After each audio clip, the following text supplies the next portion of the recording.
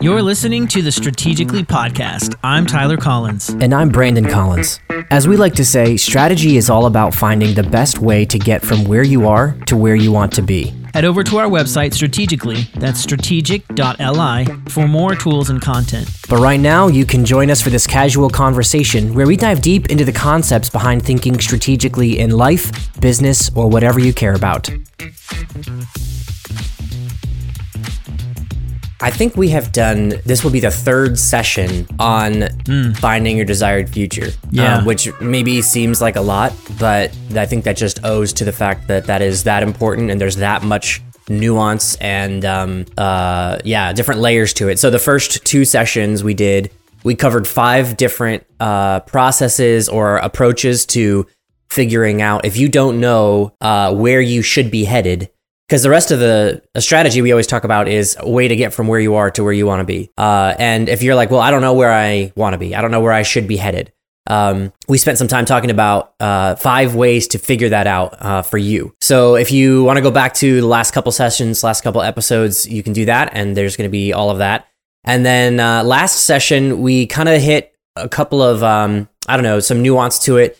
What if you are working through those 5 methods and they're not working for you? Or what if you're working through those sessions and you're getting sort of mixed signals, mixed results? We talked through, what does that mean and how do you handle that? And then another one, that's something that I've personally experienced. We talked about, what if you fall short? What if you are like, well, I'm doing this, but I still don't know where I should go. And we kind of dealt with all that. So if any of that sounds like something you have a question about, definitely head back there.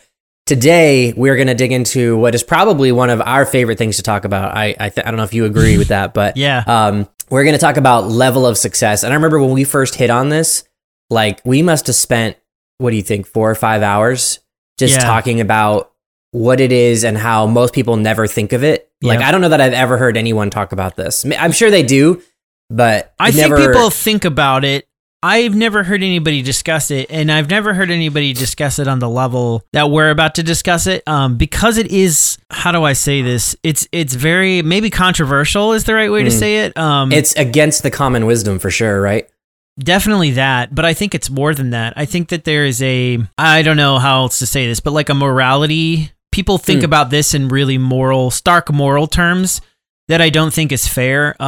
For example, like you hear billionaires, maligned a lot because they're billionaires. So their level of success is almost a negative in people's minds. And there's an assumption that maybe they got there from immoral ways. And we're not necessarily going to get into all of that. But the fact that it's okay to strive for really high levels of success, I don't know why, but I think that is like a weird taboo thing to say. Do you know what I'm saying? Sure. Or you have the other extreme, which is like that. Yep.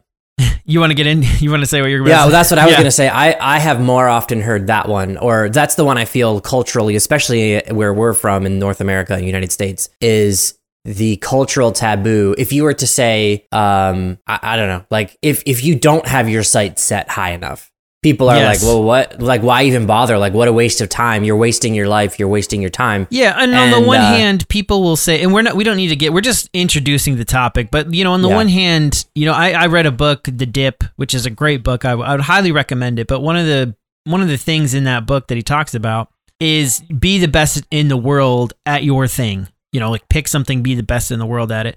That's such a black and white view, and I get why he says it, and I would recommend the book. It's actually a very short book, too, so if you're looking for something to get you thinking along those lines, that'd be a great introduction. Who's that by?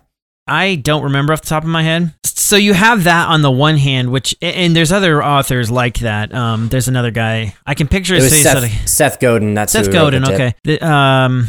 He's a big self-help guy, so I don't even feel like I need to say his name, but who's all about, crush everyone and, demolish your opponents. And that's it. Yeah. As we get into it, you'll see, I think that there's a lot more levels there. So on the one hand, this is way, way, way more important than people think it is.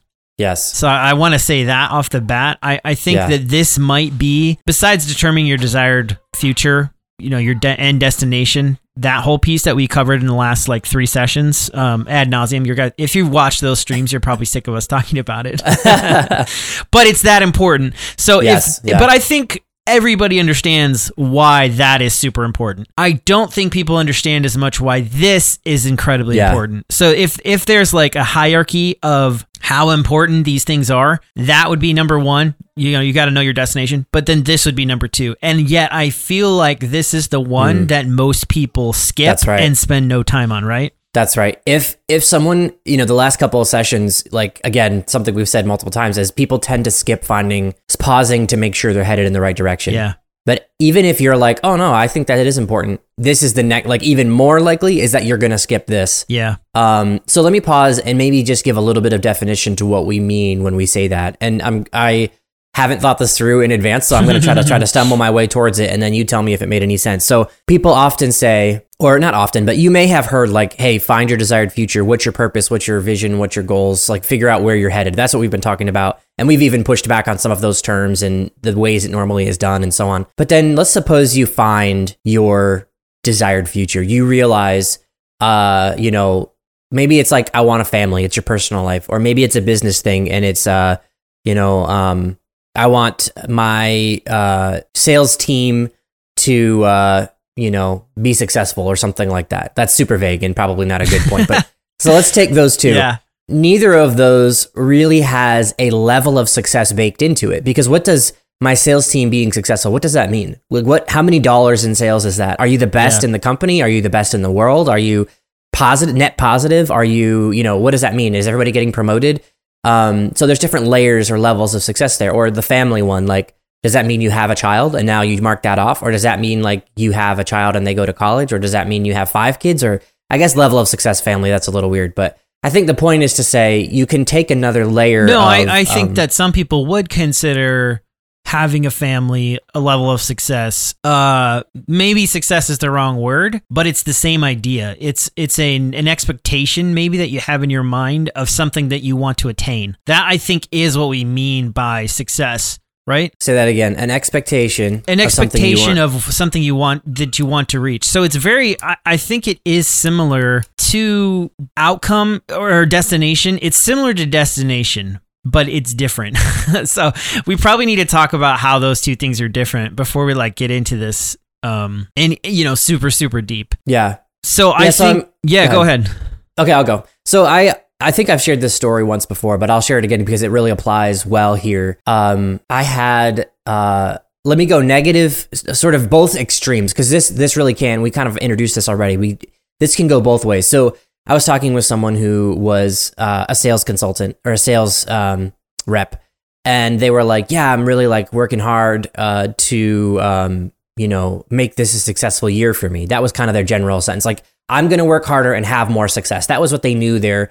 So that's like sort of a desired future. Now we could poke holes and say, well, is that very clear? Probably not, but let's just go with it for a minute, because that's like a really practical example. Someone said to me, hey, I'm going to make this a successful year, but they didn't know what number of sales they wanted. They didn't know how much money they wanted to earn. So that's where level of success comes in. Or I think people have a general idea of maybe growth. Growth might be a thing that people would say, yeah, that's what my goal is, growth. Well, how much growth? Are you saying like growth by 1% or growth by 100% or growth by 200%? Like if you're in startup world, success there means like 2000% growth. And like no one bats an eyelash at like 20% growth. But if you say 20% growth, it's sort of like, I'll pass, exactly, right? Exactly. Yes. But if you're, General Electric, if you're Johnson & Johnson, like, I don't know, 20% growth might be amazing. That might be like really excellent for a company that large and that old, that well established. So, and then then another example is maybe you are a car repair shop. Like, you're not looking to grow 2000%. That would be ridiculous. Yeah. You probably physically even couldn't. Like, there's not enough exactly right. garages in your city. Yes. You would have to literally like buy buildings and build them faster than you could to grow 2000% in a year. So but I think the point is what makes sense for you. And then I think what we want to spend time on is how do you know? How can you find what your level of success is? And in alignment with finding your desired future, when would you want to reach for a higher number? And when would you be more comfortable with a lower number? And what might go into that? But I want to dig in, and I'm curious if you want to hit the, so you said something earlier when you were introducing it about, people sort of, not demonizing, but vilifying people who want a high level of success. So why do you think that is, and where have you seen that? Like, that struck me interesting. I didn't really. Yeah, I do want to dive into that in a second, but I want to try to delineate these just a little bit more, because I think we're just talking around it. I'm not sure we've quite hit it yet, because I was just thinking of another example of like, how do I explain the difference between desired destination and desired level of success? Because they are different. In one sense, they're connected. Like maybe there are different sides of the same coin. I could see that being a decent analogy. Or maybe a better way of saying it is your destination is a country and your desired level of success is a specific city. You know what I mean? So it could even be thinking of it like that, where you're zooming it down. Yeah. But I thought of like, I want to be, this is what I thought. I want to be a professional violinist. That could be your end destination for whatever reason. Like you love playing the violin or whatever. Well, there's a lot of levels in there, right? Like, do you want to be like a famous YouTuber? Because I've seen that, like YouTubers that do violin stuff and maybe they make money from that. Do you want to be like in the Philharmonic? Do you want to be putting out like your own albums, in that? Or do you want to be the best in the world? That would even be a different level of success. Is your success going to be tied to how great of a violinist you are? Like you are now just comparing your violin skills to other people's violin skills. And that's how you're going to determine your level of success. Or are you going to determine your level of success in how financially stable you are while doing your, achieving your goal of being a professional violinist? Which maybe that goes without saying, because if you're a professional, then we would assume there's like financial success there. Right. So I don't know. Does that clarify things? Yeah. Do you think that? Yeah. So I think what you're doing there is you've pointed out something interesting, and I think we actually have a note about it somewhere in here. Sometimes your level of success is built into your desired future. So if you said, I want to be a professional violinist, there is a minimum built into that, which is what you have here at number 5. Yes. How financially stable you are. There is a minimum. You would have to be making at least some financial success coming out of that. Or another one might be, I had it. It flew away from me. Anyway, like maybe the sales goal, like if you were net negative, or the sales example I was using, like I want to have sales growth. Well, obviously growth implies a positive net change. So there's a built-in, but then I think what you're pointing out in the same breath is to say there's a lot more that is still left vague in that simple minimum, in that Absolutely. I want to be a professional, right? Yeah. And I do think when we talked about destination, we were talking about the minimum.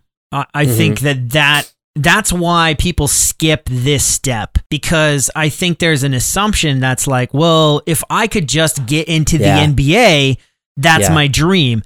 I think that is exactly how you should look at destination. Like, I want to get to a place. Getting to the NBA is getting to a place.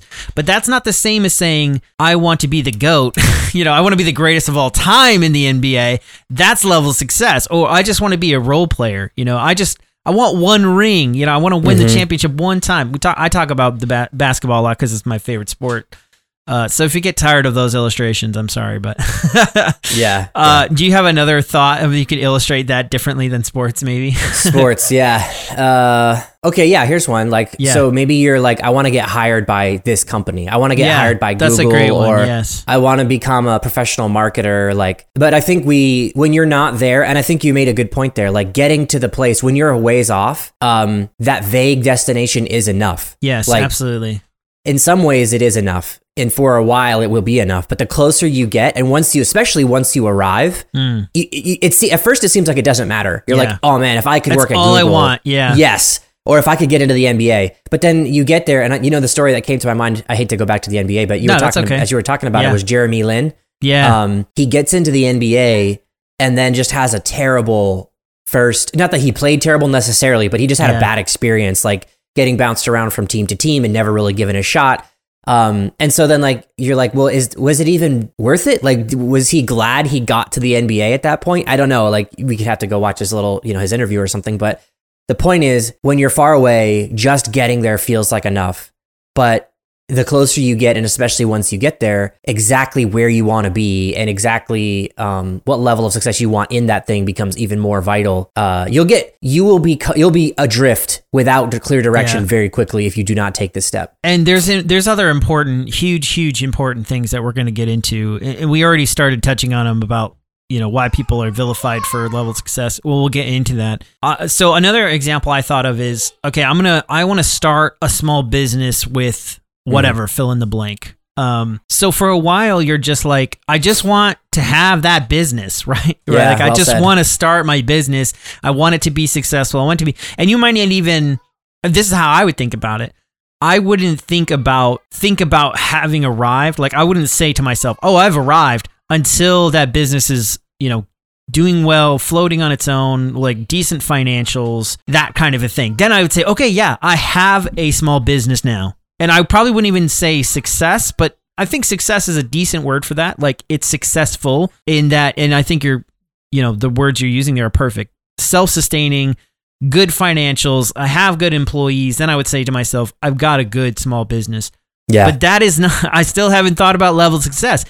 Do I want to start? I don't know. This just came to mind because my wife and I have been doing a lot of landscaping, but maybe I'm starting a landscaping business, and I'm like, I want to be the number one landscaping business in my town. I want to be the number one landscaping business in my county. I want to be the number one landscaping business in the state. So sure. Like those are different levels of success, and maybe it wouldn't even be geographical. Maybe it's financial. So you would say, we want to be, and I think this is what I see a lot. We want to take in X number of dollars a year in revenue, 2 million, 3 million, 5 million, whatever the number might be, 200,000. Let's, we'll keep it even more like smaller, but, and the reason why that's so important, because all of your next steps are going to drive from your destination and then your level of success.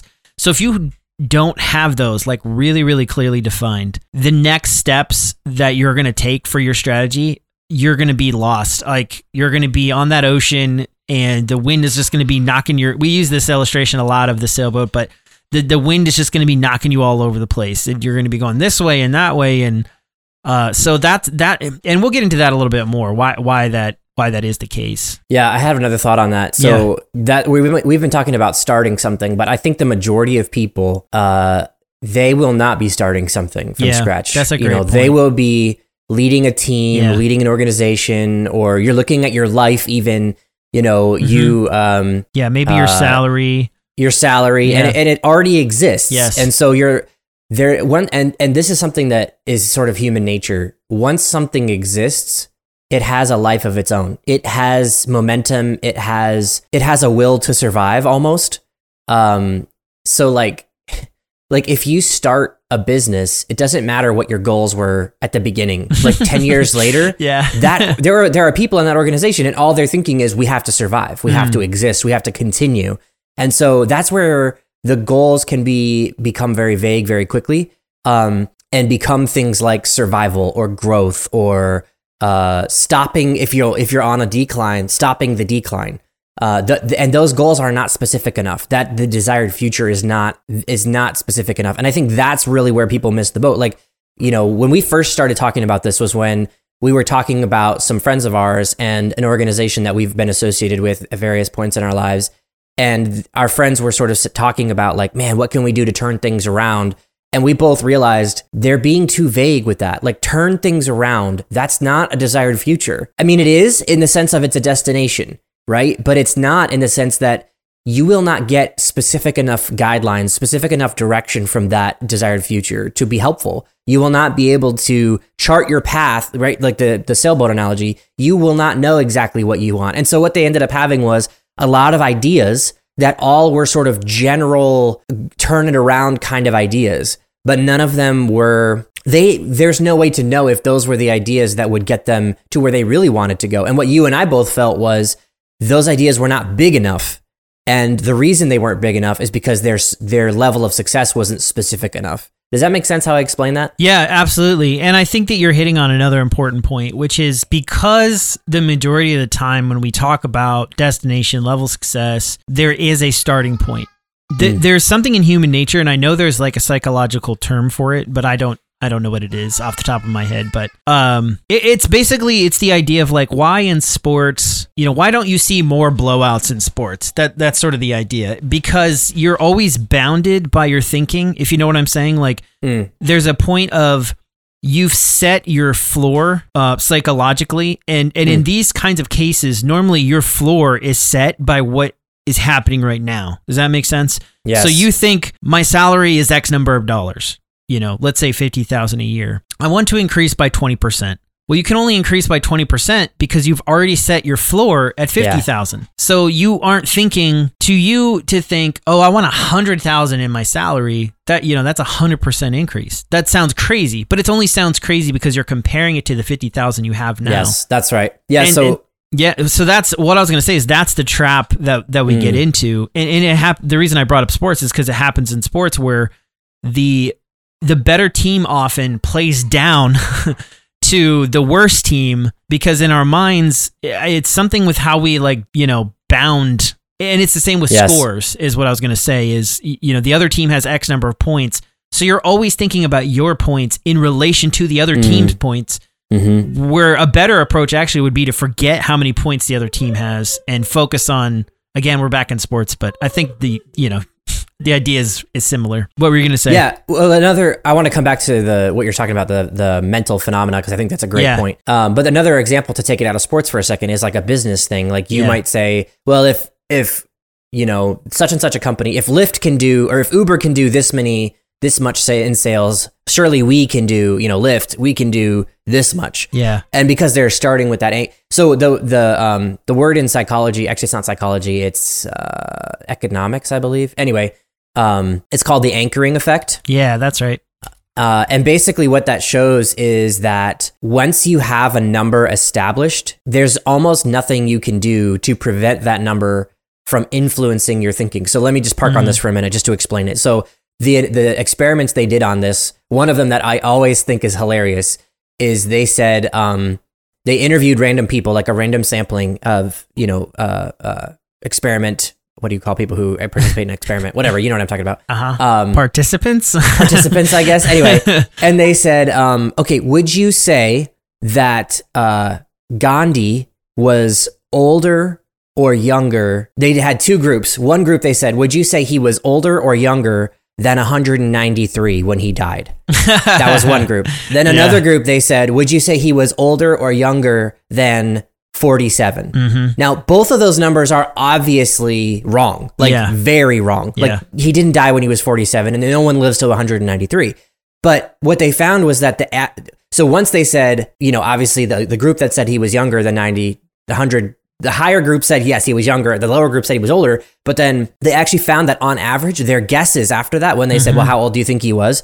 One guess was way higher and one guess was way lower, like a measurable, significant amount. Yeah. And so you're like, if it matters, if the anchoring effect can take place in something like that, which has literally zero, those numbers are irrelevant. Yeah, like they just picked those numbers out of a hat. At random almost, yes. But they still influenced people's thinking. Then how much more does the anchoring effect play when it's something like the team you're competing against or the business you're competing against, or you're comparing against what your past experience has been, your past performance has been? You're not asking what is possible. You're asking, what have I done, or what have they done, what has been done? I think that's a great point. Yeah, and I think another impact where I see this a lot is, this is going to sound weird, but I think it's important. Well, I think it's interesting. We'll put it that way. Maybe less important and more interesting, but is in industries and collecting sort of the industry advantage. So the one I think about a lot is cell phones, where for years, people who wanted to sort of knock Apple would say, well, they only have 30% of the market or whatever, whatever the number is. I don't know off the top of my head, but Android has 70% of the market. But what Apple was looking at is how much of the money do they make? They were making 70% of the profit in the market. So if you want to, if you're an Android phone maker and you wanted to say how great you are, you would probably look at the market share number. You'd say, see, look, we've got almost 30% of the market share, just like Apple. But then Apple, laughing all the way to the bank says, yeah, but we've got 70% of the profit, right? So in another place where I see this is, and this is really where I want to go, is thinking about you're bounded by the market. Like you think in your head, again, I don't know how much this would apply, but it's just interesting to think about. You're bounded in your head, like the number 100% of the market, that's not a real number. That is a moving target, right? Like, so when cell phones first came out, that was a certain number of people who could afford a cell phone. That number has obviously grown. Then smartphones came out. Now we have a completely different set of people who are interested in the idea of a smartphone. That's different from the idea of a cell phone. And the two things are very different. Now we have a completely different market where the cost of smartphones, we'll go back to smartphones, that cost is so low now that the number 100% of the market is so much bigger. So to think we are often bounded by that idea of like, this is the market, this is my market, this is the market we live in, that is even a bound. And sometimes I think thinking, well, we just want to capture X number % more of our market, that's almost even a trap, because then you look at some of these crazy success stories that have come out. I think Uber is a good example of that. You could have said, oh, well, could a new taxi company capture 50% of the taxi market? Well, you see, when Uber came out, it had nothing to do with the taxi market at all. They almost reinvented a market, which was called ride sharing. That's right. So if you were to compare what Uber is doing now to the quote taxi market that they came into, they're probably capturing 200% of that market, because they invented a new market almost that happened to capture the old market. So even that can be an anchoring effect. And that's a really common one. I don't know why, but in business, that's how, markets are measured that way, in number of customers, and probably people factor in, market growth, so to speak. Yeah. But again, that's not a real number, right? Yeah. I think it's real. It's realer. It's more real in some markets than others. It's more difficult to innovate around or change. Like, for example, any technology company, although arguably everyone is everything is a technology company, unless it's like truly just person to person. Like I was just thinking, like the car analogy we made earlier about fixing cars, but like, as cars are innovated, it's not impossible that either there's a new kind of car, or there's ride sharing becomes like or maybe self-driving cars. It's already happening with electric cars, with Tesla making a huge push for electric. Now you see other companies making huge pushes for electric, and industry experts are saying we're going to be completely EV in the next 15 years probably. So if you are right now, fixing cars, like you're an auto mechanic, that's your business, your market, like that could be shrinking. So then to say, oh, we want to have X level of success market share wise, that, that might not be a good goal, because maybe that market's going to keep shrinking over the next 15 years as, all your knowledge of how the current combustion engine works might be completely obsolete in 15 years. I mean, not completely, that never happens, but there will always be some people who still want to drive a gas guzzler. But like take the thing you said earlier about Uber, like, they didn't make the knowledge of taxis obsolete. Yes. But they changed it so much that it kind of was irrelevant. Like, so what I was going to say is, or maybe like self-driving cars, like even if the actual engine, the combustion engine doesn't change, maybe self-driving cars, like now it's no longer the majority of people don't own cars. And there's ride sharing to a new level. Like you share a percentage of a car, or you schedule the pickup, it comes and gets you and drops you off. So now it's a company that owns thousands of cars and they need to get them fixed. And so now it's like, how do you serve that market? That's a totally different thing. Yep. So there's one example. But the other example I was going to give is like a plumber. I was thinking like, maybe if you're like literally a local plumber, I mean, probably for like 100 years, or maybe really not 100, but like 50 years has that. For sure. But so it's always going to be pipes and water. That's right. But then I did think, okay, so there are certainly places that are markets where the boundaries are firmer. But then I thought, as soon as I thought of plumber, I thought of, so our house, we just had to replace our heating and air conditioning. And the sales rep that we were talking to, we were looking at right now we have a boiler, like a really old school oil boiler. And he was like, oh man, you know what you should look into is this thing called a mini split system. And I don't want to get into all the details, but basically it's amazing. Like it does heating and cooling, and it's super efficient. And basically what he said is like, not like it went from like 10% of what they do to like 80% of what they do, because a couple of things happened. The technology got better. So now the way the mini split works is it's basically an air conditioner that can do both cooling and heating. It uses the same technology both ways. So that technology got better, and the government decided to start subsidizing people putting that in because it saves electricity. It's less carbon dioxide, CO2 in the air, whatever. Yep. And so he's like, now everyone wants them, and they're way better. They're way more comfortable. So he's like, it went from 10% of our business to 80% of our business that we're doing, and it totally changed the market. Just in that little bit. So there's something like heating and air. You're like, maybe that's a little firmer, it's not going to change. Exactly. So I think even though in the same breath that you say, well, my market can't change that much, just be careful because it's probably not as impossible as you think. Yeah. Yeah. And that probably doesn't apply to very many people, but it is interesting to think about. I think it applies probably more than people would think. Those kinds of shifts happened. Like I think even in the last 20 years, the shift of the internet and how many industries that has affected. If you do any kind of publishing, paper, CDs, DVDs, anything like that, your industry just absolutely got transformed, and probably you lost a lot of money. Well, maybe lost isn't the right word, but so much of that has gone digital now because of the internet that the pricing models have all been transformed. Yeah. And that's just one technology that changed that, all of those different industries. So it's easy to say that can't happen to us, that can't happen to me, but probably that's not the case. Yeah. So cautionary tale. All right. So you asked me a question like 20 minutes ago. Do you want to dive into, okay, why would you choose a lower or higher level of success, and is there any moral or ethical realities baked into that? Where do you want to start on that conversation? Like the most interesting question to me is, why would you ever choose a small level of success? Because I feel like that's very counterintuitive. Yeah, so we can jump into that. First, well, I should probably just answer your question because you keep asking me, so I should probably just answer your question. So I think, first I want to bring up this idea of... Well, that's all for this episode. We hope you enjoyed it. If you'd like to hear the rest of this conversation, make sure to subscribe so you get new episodes as they're released. You can also view this content along with visuals on our YouTube channel. The link is in the show notes. We'll see you on the next one.